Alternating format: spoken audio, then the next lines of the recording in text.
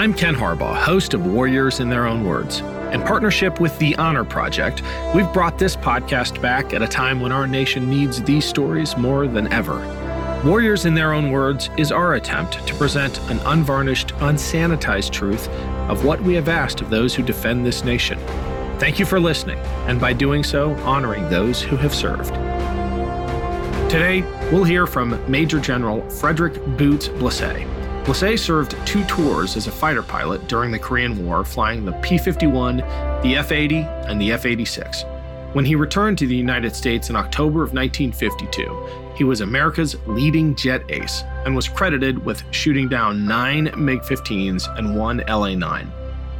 In this episode, the first of a 3-part series, Blesse describes Allied and enemy aircraft, his second tour in Korea, a couple of intense dogfights, and becoming an ace. Okay, my name is Frederick C. Blesse, Major General, USAF retired. A lot of times I see Frederick C. and then parentheses Boots after it. Everybody's called me Boots my whole life. So, well, my father was a general in the Army. He was a doctor. And when he'd come home from work, you know, in those days, they wore these boots and then puttees and all that kind of stuff. Dad would come home and he'd take off his boots and then he'd put on some slippers or something, go in the living room and listen to the news or read his newspaper. And as soon as he got settled in there, I'd go back in the closet and my sisters tell me this. I don't really remember this, but go back in the closet and get into his shoes, and I'd come clumping out like that. And at first, my mom or my daughter, my sisters, one of them would say, "Here come the boots again," and that they went through that for quite a while. And pretty soon was "Here comes Boots again," and the next thing I knew, I had that as a moniker. And I don't know why such a thing would stick to you. I had a perfectly good name, Fred, like my father, and everybody knew him as Fred. But all through my life, I've never been called anything else. If somebody calls on the telephone and says they'd like to speak to Frederick, Betty says, "Here it is. It's somebody that doesn't know you." My first impressions of an F-86 were derived from my checkout that I got at the North American plant down in Los Angeles, here in Los Angeles. I had flown the F-86 a few times. We were transferring our F-80s out and getting F-86s in. This was in this early spring, February to June of 1950. And about a half a dozen of us, I was an engineering officer, and the engineering officers in the different squadrons were tasked to fly to California, commercial, and then you pick up an F-86 and fly it back. And then a week later, they give you another one. And I had a good checkout in my own outfit, but it was not like when I got down to the North American plant. Boy, they didn't want to lose an airplane, and they were thorough. I mean, they went through everything with you. It was a marvelous airplane to fly. You could make all kinds of mistakes in it and still come out on top, you know. But it had a great pressurization system. You never had to be cold or hot or anything like that. Unlike the MiG, by the way, one of the things in the MiG that it could fly higher than we did. But if you could get underneath him and scare the guy into rolling over, and then you chase him down while he's going down from 40,000 feet or 42,000 feet down to, say, 20,000 feet, this whole canopy and everything else ices up. He can't see anything. So if you could get him going down that way, you had a pretty good chance of, and stick with him. If you didn't get in the clouds and get away from him or something like that, you could probably get him. And they had a lot of troubles with other parts of their airplanes that we didn't have. The F-86 was a very well-engineered airplane that was pilot-oriented. I don't know, it was just, I flew P-51s, and I flew them all from P-40s out to the F-15, and I never flew an airplane that I felt quite like I did in the F-86. The MiG was a formidable opponent because it would do a lot of things that you couldn't do. The main thing you had to be careful of was not fighting his fight. You didn't want to sight a MiG-15, for instance, at 15,000 feet and get into a turning battle with him, or try to climb away from him. If he gets an advantage on him and you try to climb away from him, you're really in trouble, because the MiG had a better climb rate and a better turn rate, at 15 and 25,000 feet, and above 25,000, it had about twice the rate of climb as the F-86 did. But we just didn't fight there. We went to about 30 or 35,000, and we didn't go any higher than that. And if we got MiGs up there, the first thing we want to do is get them down to an altitude where we could maneuver better with them. The MiG had that pressurization problem. It had a good armament system. It had two 23 millimeters and a 37 millimeter cannon. And it was an ingenious process. The armament guy comes up and he's doing this, and the whole gun platform comes down underneath the airplane, and they run up and load it, and then he cranks it back up onto the airplane. Well, that was wonderful. But what we found out was they either didn't know how to or were not able to properly harmonize the guns. I don't think they had as good a gun sight as we did either, but I'm really not sure what kind of gun sight they had, so I don't like to get into that. But we had the K-14, and every time our airplane came out from an engine change or any major work, the last thing that happened to it went down to the harmonization range. And at the harmonization range, there was a great big target down there. They put some ammunition in the guns, and the guys got in there, put the pipper in the airplane on the target that was sitting out there and pulled the trigger. And if there wasn't holes in that, they had work to do. The K-14 sight was one of the best things that ever happened to fighter pilots. It came about right at the very end of World War II, but it wasn't really developed to a good state until we got into Korea about 5 years later. And when you turned it on, you had a pipper that showed up right on the windscreen and a circle around it. The pipper was the aiming point on the gun sight. When you turned the gun, when you just got in the airplane, it was just a sheet of glass up there. Comes down like this, a sheet of glass. But after you turn the gun sight on, you got a circle and a dot right in the center of it. And you had it in full ranging. What that circle did, if you just turned it on and the airplane was in close, the circle would be like this when you first turned it on, and then the circle would expand to put his wingtips on each side of the airplane. When you did that, you knew that the sight was computing, and that wherever he went, if he started to turn, if you put the pipper on him and kept it on him, you were going to hit him, because the pipper really was telling you to shoot way out here in front of him, but in the proper place, you see, where before we had to do that by estimation. We did it by eyesight. If you're a good skeet shooter, that's fine. But things like that happen quickly, and you've only got a couple of seconds in that position, and then all of a sudden everything changes. He either reverses a turn, or he climbs, or he levels out or something, and everything changes.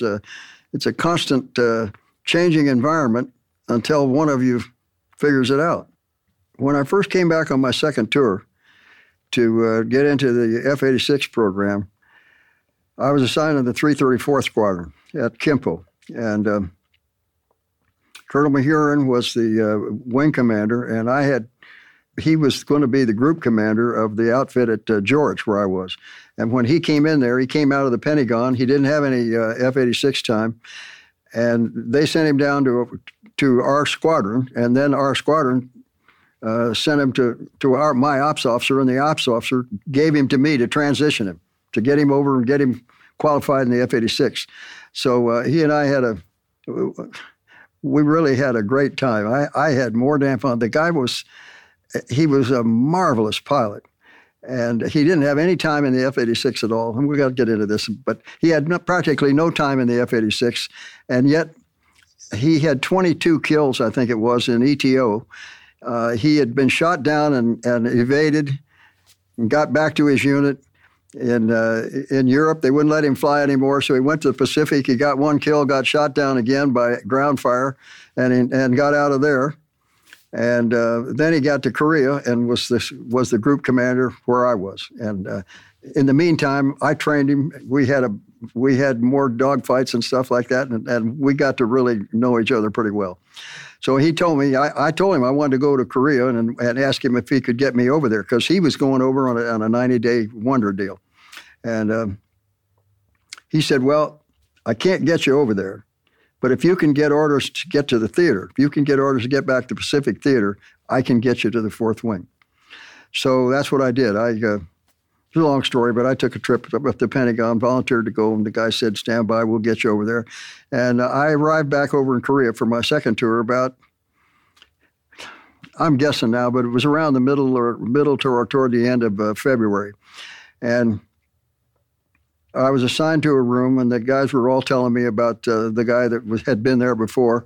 Was really the mainstay of the 334th Squadron. George Davis had been killed.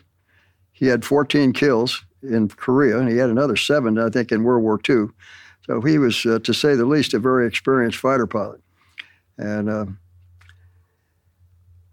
after I got there, all these guys were still there, of course, that knew him and knew the circumstances around it.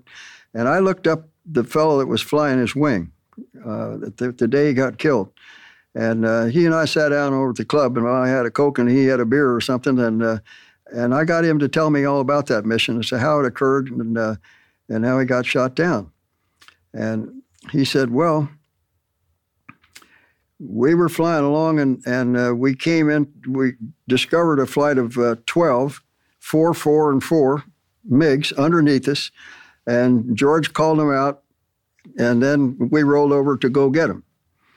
A fellow named Scosh Littlefield was his wingman. Not originally, but he was by that time, because a couple of guys got sent home or something, and he moved up to be George's wingman. And so they're down and go down the attack, and they go to attack the number 12 guy, the last guy on the outside. And George hits him, and he rolls over and flames him and goes in. And that was kill number 13 for him. And then this guy is still there, and there's 4 airplanes in front.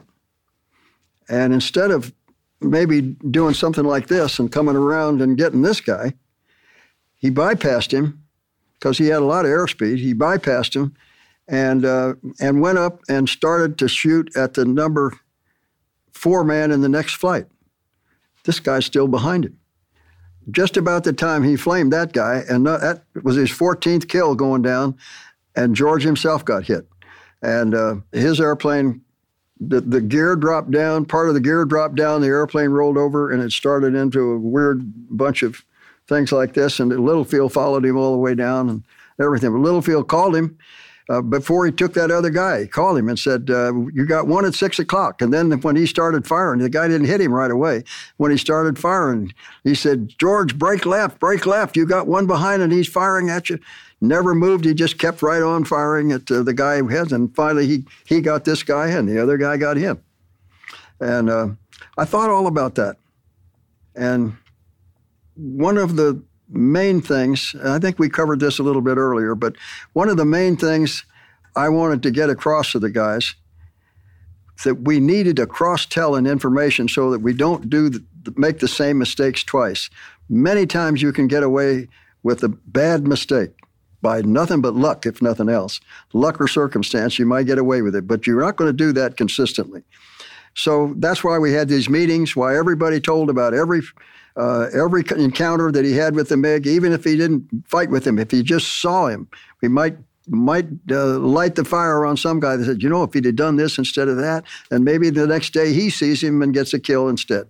So that was one of the reasons that I felt so strongly about that we needed to pass around information like that so that nobody else would make that mistake. And at the time this happened, I didn't have any kills. I had 102 or 3 missions in the P-51 and the F-80, but I had no air-to-air experience at all. I had plenty of it in the States with the F-86s fighting P-51s and other F-86s. We had plenty of that, but I'd never seen an enemy airplane in combat. So I was determined that I wasn't going to make that mistake, and I was just as determined that I didn't want other people in the squadron to make unnecessary mistakes.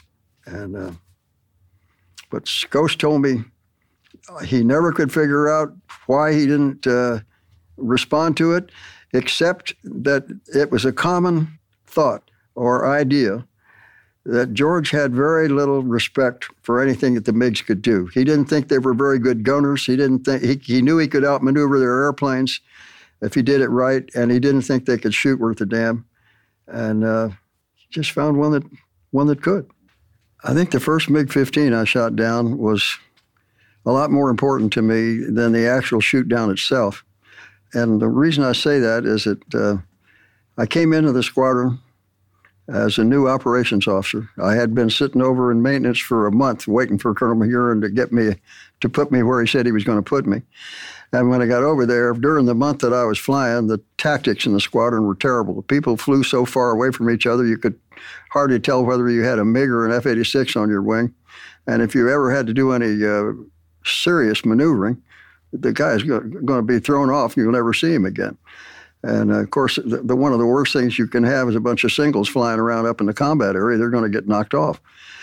So we made a bunch of changes to make a long story short. And I fired a couple of flight commanders and brought in some new ones. I flew with the new flight commanders and told them how I wanted things to go, and then put them out there in a wing position to show them that these things really do work. And I started maneuvering with him, and I let him go out here where he used to be. I'd make one turn into him, and the guy's going by like this, and I'd flip the speed brakes out and sit behind him. He said, "You got me in sight?" I said, "He said, no, sir, where'd you go?" I said, "I'm from 6 o'clock. Okay. So he'd get back in position. This time he's a little closer, same thing, a little closer, until finally I got him in where I wanted him. And then after that, we did a lot of things. We did loops and hard turns, and he stayed right in there. We got back, and I asked him, I don't understand why at the end of the flight you were flying so close to me. Why were you doing that? I said, you had the regular position out there. And he said, "My God," he said, "if you're going to maneuver your airplane like that, you couldn't expect me to stay out there. I had to get in here so I could stay with you." I said, "You just passed the test. That's what I want you to pass on to the other people in your flight." And I went through each of the 4 flight commanders. If they didn't get in a fight with the MiG, I made them come home 10 minutes early from the combat area and have a fight around the base with the 2 F-86 elements. And there were a lot of things that, the guys were not really willing to take this. They're in the combat area. A hell of a lot of them are just clocking off missions and want to go back home. And that wasn't our objective. So that all happened in April of 52 and early May. And it was a little difficult for me because I knew these things would work, but I didn't have any kills myself. And that's what gives people confidence in you, and that you've done it, you can do it, and this is the benefit of your experience. I hadn't. I had a air-to-ground mission and P-51s and P-80s under my belt, but that didn't help you. So when we sighted the MiGs, this was on the 25th of May, as I recall, of 1952. I had a wingman with me, and we were skirting around down the southern part of MiG Alley, and I looked up high, and there were 2 MiGs in a high turn like that. And we were way down in here, and I started cutting them off to the inside and try to climb and still keep my position well to their rear. And for quite a while, they didn't see me, like a minute or two, and that allowed me to improve my position. And then suddenly, and it was rather suddenly, I saw the nose of the lead airplane come around, and it was obvious to me that he saw me. And he saw me, and I saw him, and I knew one of us wasn't going home, and made the hair kind of stand up a little bit on the back of my neck. And I always had that. Every time from the very beginning until I got out of the Korea there with the 86s, that always happened to me. The hair would always try to stand up on the back of my head the minute I had an enemy airplane in sight and the fight started. But it was a game in a way. It was the world's most dangerous game, but it was to this day the greatest thrill I think that I've ever had in my life. It's when that guy turns into you and he sees you, and you know he sees you, and you see him. One of you're not going back. Anyway, we kept to the inside, and finally he saw me, and he started a big wide turn, and then started down on me. Started down with he and his wingman. And when he started down, I pulled up so that we would go by almost not head on, but at least in comparable position. But I knew he had a hell of a lot more speed than I did. So I thought, if he goes by me, I'm going to turn immediately. And if he tries to turn immediately, I'm going to have him, because he's going to be in a big wide turn, or else he's going to snap the wings off his airplane. So that's exactly what happened. He went by me going down, and I went by him going up. My speed's slowing down. His speed's increasing. I made a turn. He tried to turn around on this way. And then when I was almost 3/4 of the way around the turn, he took a look and saw that I was obviously going to get him, and he did the worst thing he could possibly do. He reversed his turn. When he did that, I flopped over to the inside, closed in on him, and shot him down. The minute he started over and came down, the wingman lost. He was just like the wingman we had in my squadron when I first got there. He was flying in the wrong position. There was no way he could have stayed with that guy when he was trying to maneuver with me.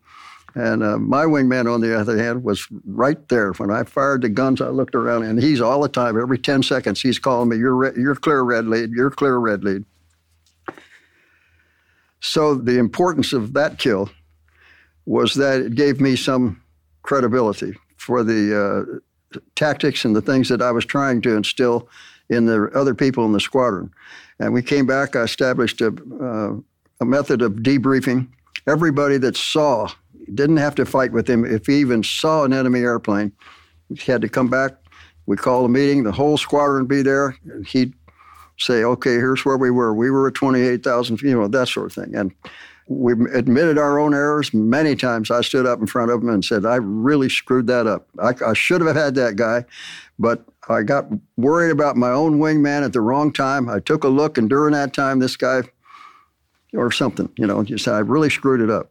But I wanted to do that. I wanted to tell them that I made mistakes, because then they're less apt to, or more apt to stand up and say what really happened, and not be afraid to incriminate themselves in front of the rest of the squadron. But we wanted to know, how are the mistakes being made? Why are we making them? Let's don't make the same mistake twice.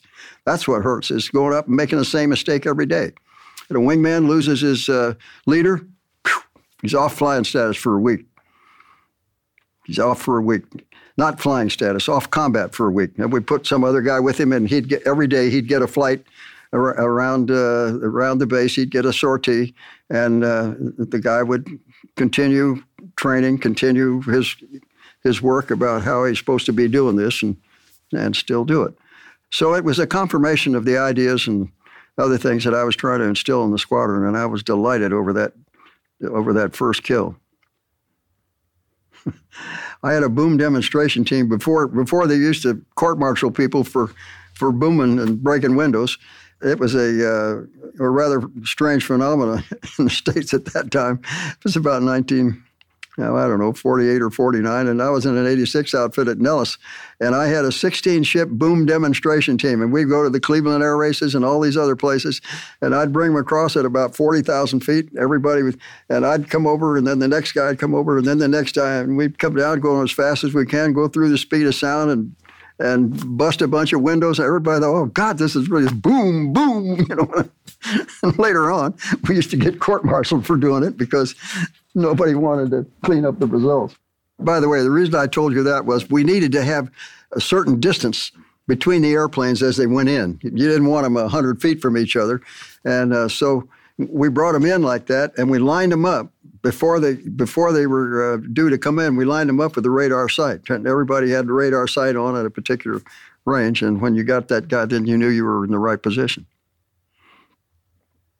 The first thing that happened that surprised me when I got into combat in the F-86 was that I thought I was going to go up there and get into these big dogfights that you keep reading about back in the States. And I thought every day you went up there, you mixed it up with the MiGs. If you're lucky, you got one. And if you were too unlucky, you didn't come back. It wasn't like that at all. I saw a MiG on my second mission. I was up flying with Colonel Mahurin. We saw these two guys, and we tried to close on them. The F-86, in spite of what they told you and what you read in a lot of reports, was a couple of knots, maybe 2 or 3 knots faster than the MiG. But it didn't have as good acceleration. If you put the two together and shoved both throttles forward, the MiG would jump right out in front. But after it got out there about 300 or 400 yards, you'd start gaining on it. And it's because it was lighter and it had a better weight-to-thrust ratio. But anyway, we didn't have enough fuel to pursue it, let's put it that way. And we had to let those guys go. I didn't see another MiG until my 48th mission. And that's the frustrating part of it for me. I came over there because I'd want to be an ace since I first started reading about Eddie Rickenbacker in the 1920s. And that was what I wanted to do. I wanted to go to West Point. I wanted to be a fighter pilot, and then I wanted to be as good a fighter pilot as the Air Force had. And I had an air-to-ground tour, and now I needed an air-to-air tour and a successful one to feel like I'm finally climbing the ladder a little bit. So this was not cutting it. I've flown now 48 missions, and I've seen the MiGs twice. When I went on my 88th mission, I had 2 kills and 5 sightings. Only 5 times in 88 missions we had run into enemy airplanes. And there was a good reason for that. The MiGs flew once, usually. We had 3 missions. We had a morning mission, a noon mission, and a late afternoon mission. And the MiGs flew, sometimes they flew in the morning, sometimes they flew in the afternoon. You never knew when they were going to do. And so they might be up there every day, but you can't get on the mission that they're on. You can be the squadron commander where you're choosing your own missions and you can't do it. So it was just frustrating as hell. I had 3 pilots, I think, during the time I was there that just came into me, and before some of them left, they were really in tears. They just said, "I'm scared to death of it. I know I'm going to get killed."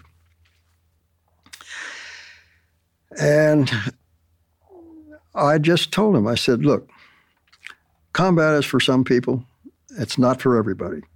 And if you're scared to death of it, if you have a feeling that you can't do this, then I don't want you to continue on, because your failure will trigger off a failure somewhere else down the line. Something that you do will affect somebody else." So I said, "I don't want you to worry about it.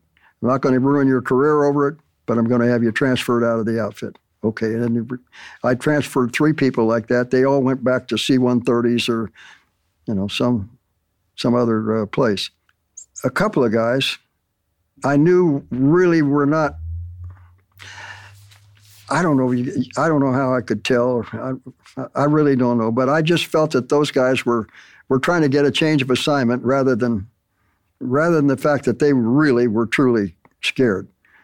And I basically told them that nobody gets all the assignments they want. You got this assignment. You're going to finish this. If I can help you get a better assignment when your missions are complete and you're ready to go home, come see me and I'll help you. And I never had any more trouble with them. I would have felt bad if I'd have sent one of them back and then the guy gets killed a couple of days later or a couple of weeks later or even 20 missions later. I wouldn't have liked it. But that never happened. I was lucky in that.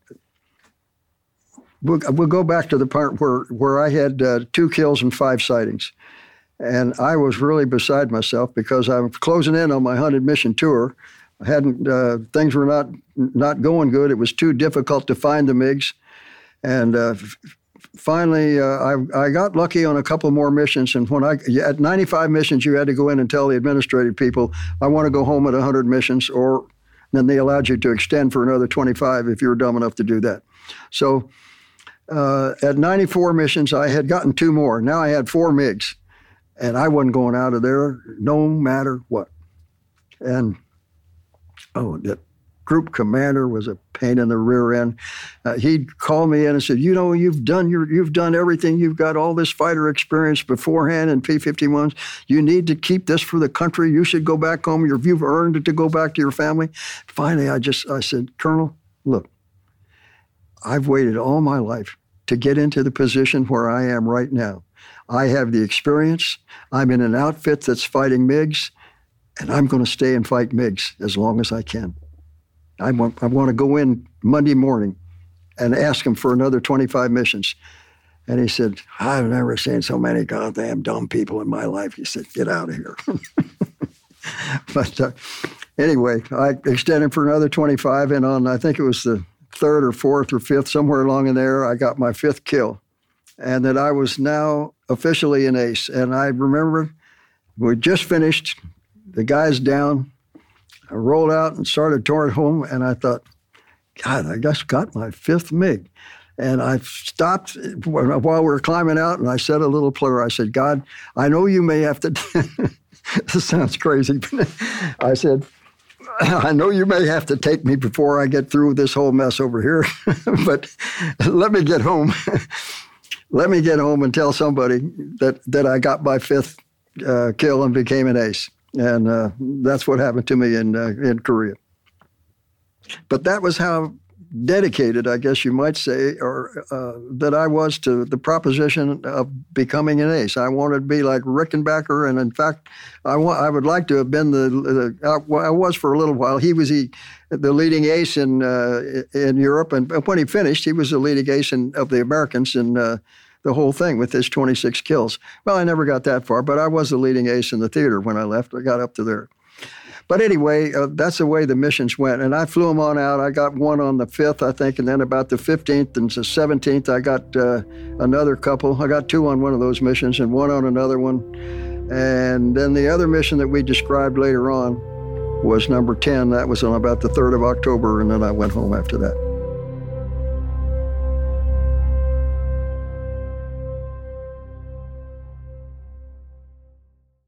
Hello, my name is Peter Zablocki, and I'm a historian, author, and college professor. I'm thrilled to invite you to check out Evergreen Network's History Shorts podcast. Every Tuesday and Thursday, join me on a journey through time, exploring the little-known and hidden gems of history. In each bite-sized episode, I'll dive into my original research to bring you intriguing historical curiosities you've probably never heard of, uncovering the fascinating stories that have shaped our world. From forgotten figures to overlooked events. And the best part? I've condensed all this historical goodness into manageable chunks, perfect for your on-the-go lifestyle. Whether you're commuting to work or squeezing in a quick break, History Shorts fits into the little time you probably think you don't have. Subscribe now and never miss an episode of the History Shorts podcast, available wherever you get your podcasts. Around 10,000 BCE, families and tribes of the ancestors to the people of Britain would arrive in the southern part of the island after crossing from land that bridged from Europe. The Welsh built houses, communities, kingdoms, and continued to survive through Romans, Saxons, Danes, and Normans. The language and culture influenced by these sources continued to change and thrive, becoming ancient and modern at the same time. Join me as we travel through the history, meeting the kings, queens, nobles, and everyday people that create and grew modern Wales from the seeds of the ancient past. Croeso, and welcome to the Welsh History Podcast.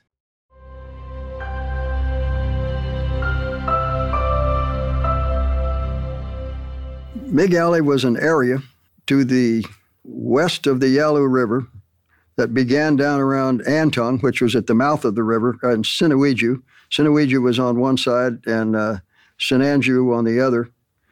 And Antong was right in there. There was a big airfield at Antong that they used to always use. And across from that, they had about 4 or 5 airfields, and they all took off over there and formed up. And then they flew across the Yalu River into Mig Alley. And that's why it was called Mig Alley, because that was the first and the last place that we could contact them. And for a long time, it seemed as though they really didn't want to fight. They'd form up at high altitude, fly across Mig Alley, go all the way down to Pyongyang at high altitude, make a turn, 180-degree turn, and then fly back, and then they'd break up into 4-ship flights and land. But they got over that eventually. I know that... See, there were different nationalities of guys that were flying those airplanes. When I flew there from February or the beginning of March of 1952 until October 52, we flew against Russians entirely. Nobody flew those MiGs except the Russians during that time. Earlier and later, there may have been some North Korean and Chinese fighter pilots that flew them, but not initially. So that was Mig Alley. It was an area that was probably 50 miles from south to north and maybe 40 miles deep. It looked like a great big D that started at the Yalu River and went west. My last mission in Korea was not pleasant, not unpleasant. There were good things and bad things about it. It always seemed strange to me that I damn near got killed on my first mission in Korea in that P-51 where I hit the truck and it turned upside down. The gas was pouring all over me and everything. That was as close, I think, as I came during my whole tour, both then and in Vietnam, to really when I should have gotten killed and didn't. The 86 mission was a little different. I had a procedure in the squadron and that required a new pilot. I had designated 6 pilots in the squadron who I thought were the best fighters that we had. And those 6 guys were designated to be the flight leader of this guy. He's a brand new guy. He comes in on Monday. He gets a little transition around the base, and then he's assigned to a flight, and they take him on a mission. And one of those 6 guys had to take him on the first 5 missions he had. Now, there was a reason for that. What I found out when I got there was that there were, I almost hate to say this, but there were a lot of guys that really didn't want to fight. I mean, I told you earlier, I fired 2 flight commanders. One of them had 65 missions. Another one had, I think, 58 missions. And neither one of them had ever been in a fight. Now, it was difficult. That's another whole story about how difficult it was to find the MiGs and to be on the right mission. But still, in 65 missions, I just called the guys in. They weren't particularly good pilots. And when I took them out to fly with them, it was just obvious to me that these guys just didn't get it. And well, anyway, we had these guys go on the mission, on the first 5 missions with one of these specific pilots, because I knew that they were going to take him up, they were going to get him in a fight, and if there were MiGs there, they would see how they went towards the MiGs. They didn't go home when the MiGs were on the east. They didn't make a turn to the right, that kind of stuff. So I had this guy. I had a fellow who was on his 2nd mission, and he was not my wingman. He was actually the wingman of the number 4 man, of the number 3 man. I mean, he was the number 4 man in the flight. But the element leader had some problems with his fuel system. I think he had a tank that wouldn't feed. And you don't send a guy home by himself. He's liable to get wired on the way home. So I wanted number 4 to get this mission in. So I sent my wingman with the number 3 man and told them both to go home. And then number 4, you close it up and fly with me. So now I had the new guy. And we went up. I was hoping we could find a couple of MiGs or something, get him in a little scrap or something, give him some kind of experience. And there wasn't anything going on. MiG Alley was dead that afternoon, nothing happening. And finally, I decided to take him across into Manchuria and show him a couple of those airfields over there and see, give him some experience at that and tell him how to avoid the radar when he comes back over. And eventually, we got down to the point where we were up in around Fenchen or north of Antung, well into Manchuria. And we were down to about 1,400 or 1,500 pounds of fuel and said, okay, it's time to go home. So we turned back and I had him out in a wide position like this, and he kept falling back. We were still well north of Sinuiju in North Korea. And I see 4 MiGs above me about 8,000 or 10,000 feet.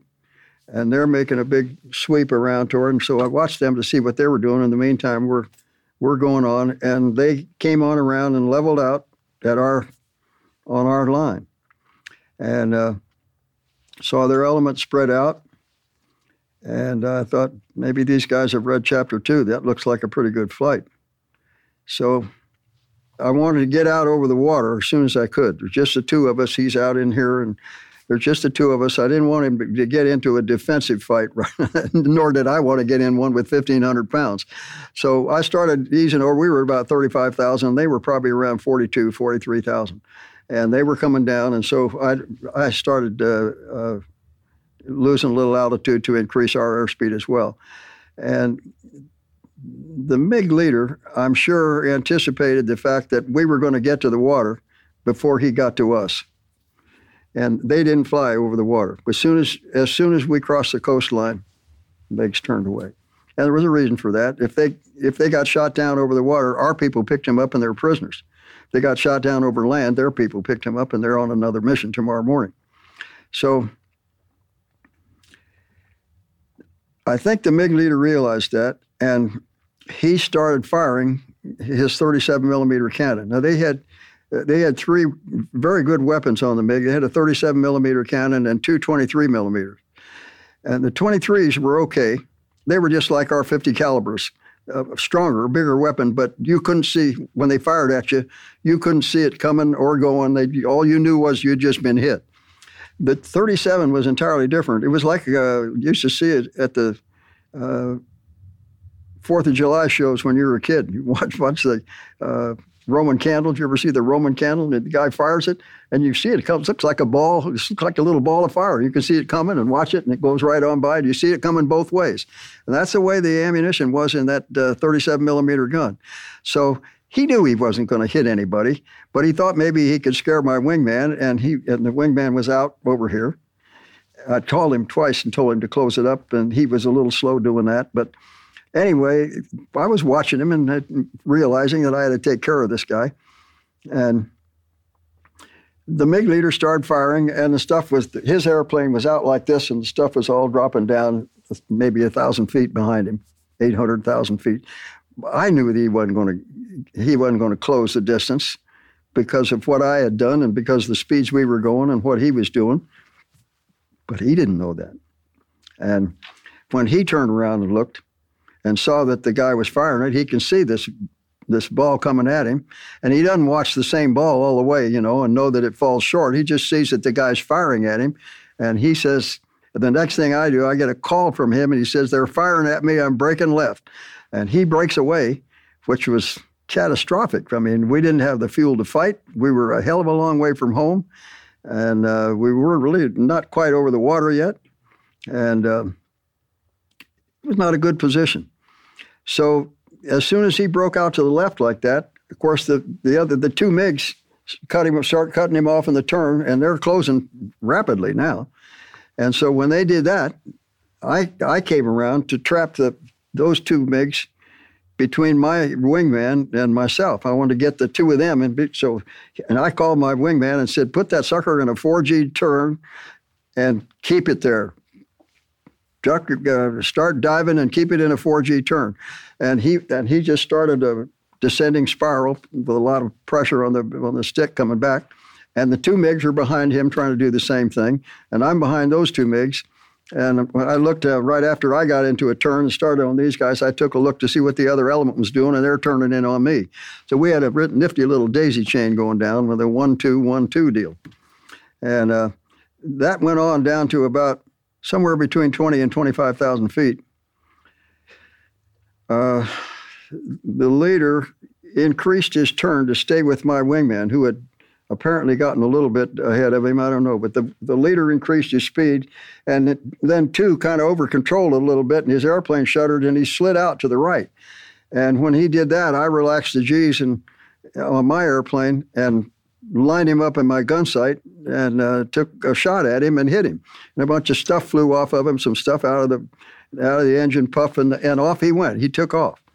And within about 2 or 3 seconds, maybe 3 or 4 seconds, before I could even get around to the leader again, the leader broke off. So now at that stage of the game, I called my wingman and said, okay, you're clear.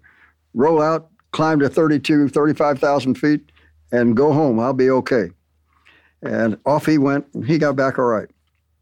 In the meantime, when I relaxed to hit the number 2 man, that gave the number 3 and 4 guys a shot at me, and I got a hail of stuff over my canopy, and the leader now had the 2 men had gone, the leader had gone. These 2 guys are back in here, and so I just ducked my nose, increased my rate of turn, and these guys didn't stay with me. And they went to the outside, and when they did that, I rolled over like this, and this guy could see what was going to happen. It was kind of like that thing Bud got into, but they could see I was going to go over the top, and in about another 2 or 3 seconds, I was going to be behind the 2 of them. And when I was about here and they were in here, the guy rolled underneath, and the 2 of them took off in the opposite direction. But I was glad of that. I didn't want to fight with him. I didn't have the fuel. But now I'm down to about 900 pounds, maybe 1,000 pounds of fuel. I'm damn near 200 miles from home, and I'm already starting to calculate whether I can make it or not, whether the winds are going to be a factor here or what. I'm down at about 7,000 feet.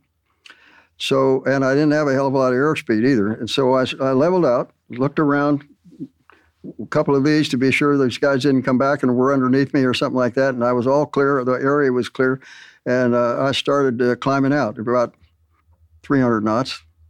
And I climbed up, I was up around 9,000, I think, as I recall, around 9,000 or 10,000 feet. And I'm watching my fuel gauge and this kind of thing. And out of the corner of my eye, I see a MiG-15. And the strange thing about that, and I've thought about this a long time ago. Well, I mean, I've thought about it for a long time. And it was the same sensation I got on my very first mission when I just landed that P-51. The visibility was terrible. My leader had gone out of sight, and I'm just to the point where I'm too slow to go around and too fast to ground loop. And out of the corner of my eye on the left, I see this truck coming across the runway, going some important thing like getting to the other side. And I'm thinking nobody'd be dumb enough to try to land in this kind of weather. So, and it was the same thing, It was out of the corner of my eye, the crucial thing comes from left to right again. So I thought, boy, school is really out. I can't even go one turn with this guy. I don't have the fuel. I can't. Above all, I've got to get out over the water. It hadn't been more than 2 weeks since Pyongyang Sally had been on the shortwave radio, and she said, Major Blesse, I see you got your 8th kill today, but we're going to get you. We're going to get you, and when we do, we're going to hang you from the Han River Bridge. I said, damn it, I got to get to the water. I don't like being hanging from bridges. So anyway, I'm climbing up, and I think this is really going to get bad. And he hasn't made a move. I just stayed where I was to see what he was going to do. I expected him to turn over maybe and take a shot at me, or to go up like this and come down. Didn't do anything. He was so content and so intent on getting himself back across the Yalu River and over into North Korea to Antung or whatever air base he was going to. While I'm down in here, he flies across from 12 o'clock, 11 to 12 and on down, flies right across there. And I can't believe this. I'm thinking, why does this happen to me when I go on mission after mission after mission and I got all kinds of fuel and I can't find them? And here I am when I barely have enough fuel to get to the water, and here's somebody to fight with. And I watched him go across, and he got about halfway over here, and it became obvious to me he didn't see me. And I looked at the fuel gauge, I looked at the altimeter, I calculated what altitude I thought I had to get home, and I said, oh, what the hell, why not? And I whipped it over into a turn, pulled up like this, got in close to him, because he's letting down not too fast, maybe 300 knots, but not much different than I was. And it came up underneath me. I don't think the poor guy ever saw me. I came up underneath him from this side up like this and shot him down. A big explosion, guy punches out. I don't think the thing took me about not more than 150 pounds or 200 pounds of fuel to go from where I was down here to go over and shoot him down and then get back on course in about 25 seconds. So he's gone, and I'm still thinking I can at least reach the water. I got 3 alternatives right now. I would like to get all the way home. If that doesn't happen, if the winds are wrong, I don't have enough fuel, at least I can get to Pengyang-do. There was an island out there where we had a radar site, Pengyang-do, and it had about 5,000 foot of very good, straight, hard, sandy beach. The only problem with it was it had about a 50-foot cliff on each end of the little thing that looked to me like it would be a landing strip. And 5,000 feet is kind of short for an F-86. But if you're looking at bailing out into the 3rd most shark-infested bay in the world, or maybe taking a crack at that 5,000-foot runway, it doesn't look too bad. You come in a little slower and you try to do it a little bit better and land a little closer to the cliff and see if you can do it. So that was my second alternative. The third alternative was to bail out, just to punch out of the thing if I couldn't get home. It was obvious to me very quickly. I knew right after I shot this guy down and started climbing again, I knew I was never going to be able to fly the airplane home. I was down to about 600 or 700 pounds then. And in order to get home, I would have had to get to 35,000 feet and have 300 pounds left. And then I knew, and I had done this before, I knew I could shut the engine off and glide at 180 knots and glide the other, it's about 125 miles from Pyongyang into to our base here at Kimpo. I knew I could do that and then get down, restart the engine at 2,000 feet and make a circle and use the 300 pounds that you got left to be sure you didn't end up short of the runway or something. That was a good procedure. We had used it on occasion, but the key to it was getting to 35,000 when you went over Pyongyang, and I couldn't do that. So I called Dumbo. We had Dumbo on alert, SA-16 Grumman flying boat, and he was always on scene. And I got over on his channel, called him, said, here's a situation. I'm heading for Chodo. I don't know if I'm going to make it or not. Wherever you are, head for Chodo. He said, Raj, and he started on up. And I kept on going, and when I got to about 17,000 feet, I was down to 300 pounds.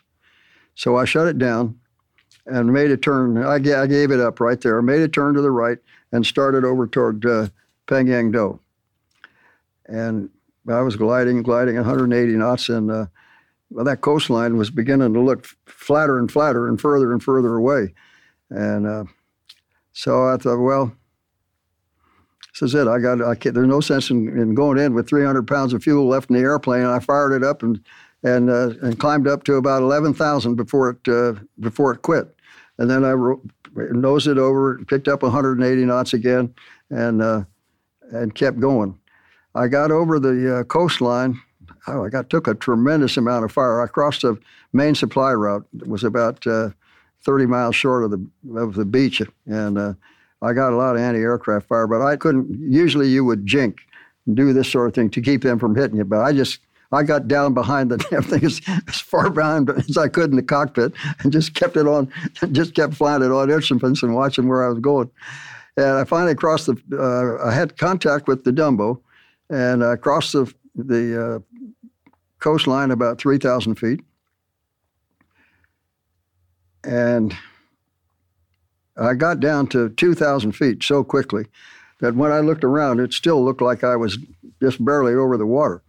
And so I called the Dumbo and said, I'm going to have to punch out. Have you got me in sight? And he said, Raj, we got you. I said, okay, watch my airplane. There's no way to know where that's going. Raj, we got you. And so right about that time, I said, okay, if you're all set, I'm punching out. And right then, something happened to me that was one of the nicest things, something I'll never forget. It was one of the nicest things that ever happened to me in the Air Force. Something good about everything, and this was probably the only thing I could think about this mission that was good. But I was messing with straps and stuff like that and making sure I was all in good shape. And there was a radio in ops. And it was a group ops. And whenever there were guys in the combat area, the people, if your squadron was one of the ones that was in the combat area, the guys who were not flying on that mission would usually end up in ops listening to what happened to see if they got, see who was in contact with the MiGs and who's doing this and who's doing that, just get a feel for the mission. And my squadron, we were the only ones up there by this time. So there were a bunch of my people, the people in my squadron that were up there in the ops and just about ready to punch out. And I hear this voice says, I think the first one said, take it easy, good luck, we'll keep a place open for you at supper. And the next guy grabbed the mic and says, you little bugger, you owe me $5, get your butt back here. And the next guy says, good luck, buddy. It was just a series of calls to guys just saying good luck, nothing else, and whatever they could think about at the moment. And it still kind of chokes me up thinking about it. It was a very, very emotional moment for me.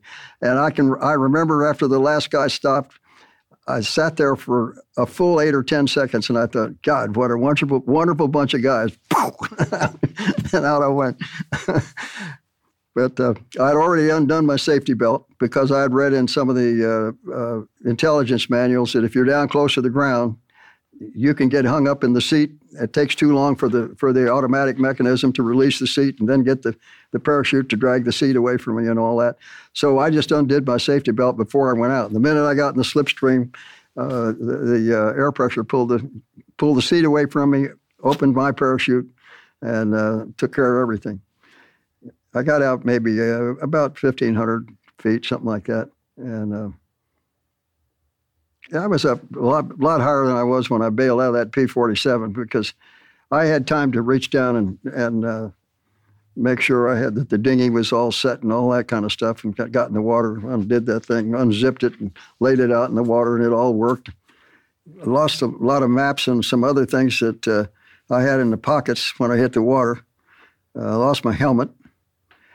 And so unzipped the thing, laid the dinghy out in the water, pulled the right strings, and inflated into a nice little boat. And it was a nice day. This was in as I recall, it was the 3rd of October of 1952. And the water was not cold. It wasn't warm either, but it was a nice, refreshing dip in the ocean. I swam over and picked up my maps. I got my helmet, threw those into the dinghy, and then climbed up over the side and got in the dinghy myself. And about that time, the PBY had landed, and he taxied over fairly close to me. And they had a rescue line, and he fired it out with a pistol, and goes out and shoots a thing over the top of you, and you grab the rope, and then he pulled me over in the dinghy. And now I'm right underneath a big open door. The guy that had the gun, he's there with 2 other guys in the door. And before I knew what he was doing, he pulled me out of the dinghy, and they pulled me up inside. And so I said, "Hey, wait!" And the airplane started taxiing away, and he starts taxiing out over the water and leaving my dinghy. And I ran up the aisle. And I hit the pilot, and I said, "Hey, wait a minute." I said, "My dinghy is still back there, and I got a lot of stuff in it." And I won't tell you exactly what he said, but he uttered some means of profanity and said, "I don't really care about your dinghy." And he described it in great detail. "I don't care about that damn dinghy." And he said, "They're firing at me from the shore, and we're getting out of here as fast as we can get out." So I lost the dinghy and everything. Well, 2 aspects of this. It looked like I was going to lose my 10th kill because all my film and everything is down going to the bottom of the East China Sea. And what actually happened was, as we got into trouble, and about the time I called Dumbo, they scrambled the alert flight. They always had a flight on alert in case somebody got in trouble. They scrambled the alert flight, and to my delight, Robbie Robinson was the flight commander of that alert flight. Now, he and I had known each other for years. And Robbie had 5 kills at the time. He got 3 more later on. But he had quite a history. He went 15 years later when he and I were both in Vietnam. He got shot down, spent 7 years in a prison camp.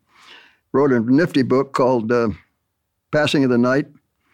And he found his religion over that. I'll tell you, it was really good. Well, anyway, Robbie was there, and those guys it was a beautiful, clear day. When that airplane exploded, you could have seen it for 100 miles. And these guys were only about 20 miles short of where I was. They all had it. I got 4 confirmations of my kill, and then they came back and strafed and sunk my dinghy so that nobody could pick up any information or anything out of that. And the flying boat took off. We went back. About an hour later, I was back at the base, and the guys were all there. They said, "Hell, we're not going to the mess hall. We're all going to the club." The whole squadron was up in the club. We had a big party, and I never did any drinking, but I had a glass or 2 of wine that night after. I think it was a pretty nice evening. We had tactics manuals and other things like that. And my expression was an inexperienced fighter pilot never got to chapter 2 in the book, and he always was doing dumb things. And so I think it was Brown was with me. We jumped a flight of 12, just the same way Davis did, the same damn thing. In fact, I thought about it when it happened. But we jumped these guys, and I told Brown when we rolled in on him, I said, I think I was red lead at something. I said, "Red 2, we're going to jump these. We're going to jump this last flight, and if they pull up to the right and stay there, we'll know they read chapter 2 and we're getting out of here. We aren't going to be here very long because there's 2 here and 2 here, and when you come in, if these guys see you coming, they pull off like this. And if they don't want to fight, they just keep right on turning and go home, which is what they did. But what I was afraid of was that they'd come up like this and gain some altitude, reverse their turn, and parallel the other 2 down here. Now, if I continue on in, these guys would come in and got a shot at us. So that's a guy who's read chapter 2. When I went home then, I had 10 kills. I was a leading ace in the theater, and until somebody else broke my record about my record was okay until around about March of the next year. It was good for about 5 or 6 months. But then they got in the F-86F, which had 2 20-millimeter cannons in it instead of the 6 guns, 6 50 calibers. So it gave it a lot more firepower. It had 1,000 pounds more thrust in the engine, and it had a different slat arrangement, which allowed them to turn a lot tighter. And most of the kills they got from March of 1953 until July 53 when the war ended. If you go back and look at all of the aces, and I think there were 11 of us that got 10 or more, Davis and I were the only 2 that got them in the old airplanes. And from the next guy to get them, I think, was Baker. He was flying Fs and so on. All those guys that flew from March until July, they flew the best airplanes, and the MiGs were flying, and they were all shooting them down. I'd like to have been there during that period. That was Major General Frederick Boots Blissett. Next time on Warriors in Their Own Words, we'll hear Blissett explain how his motto, "No guts, no glory," was taught as doctrine throughout the Air Force, and how dogfighting has changed over the years. Thanks for listening to Warriors in Their Own Words. If you have any feedback, please email the team at kharbaugh@evergreenpodcasts.com. We're always looking to improve the show. For updates and more, follow us on Twitter at @team_Harbaugh. And if you enjoyed this episode, don't forget to rate and review. Warriors in Their Own Words is a production of Evergreen Podcasts in partnership with the Honor Project. Our producer is Declan Roars. Bridget Coyne is our production director, and Sean Ruhl-Hoffman is our audio engineer. Special thanks to Evergreen executive producers Joan Andrews, Michael DeAloia, and David Moss. Coming up on 5 Minute News, I'm Anthony Davis. You might think it's partisan because maybe it's critical of one side or the other, but it's not. It's just the truth. And I think that's also something that's kind of unusual for Americans listening to the radio or to podcasts, because the news landscape in the States has been so partisan for so many decades. So 5 Minute News is verified, truthful, independent, unbiased, and essential world news daily.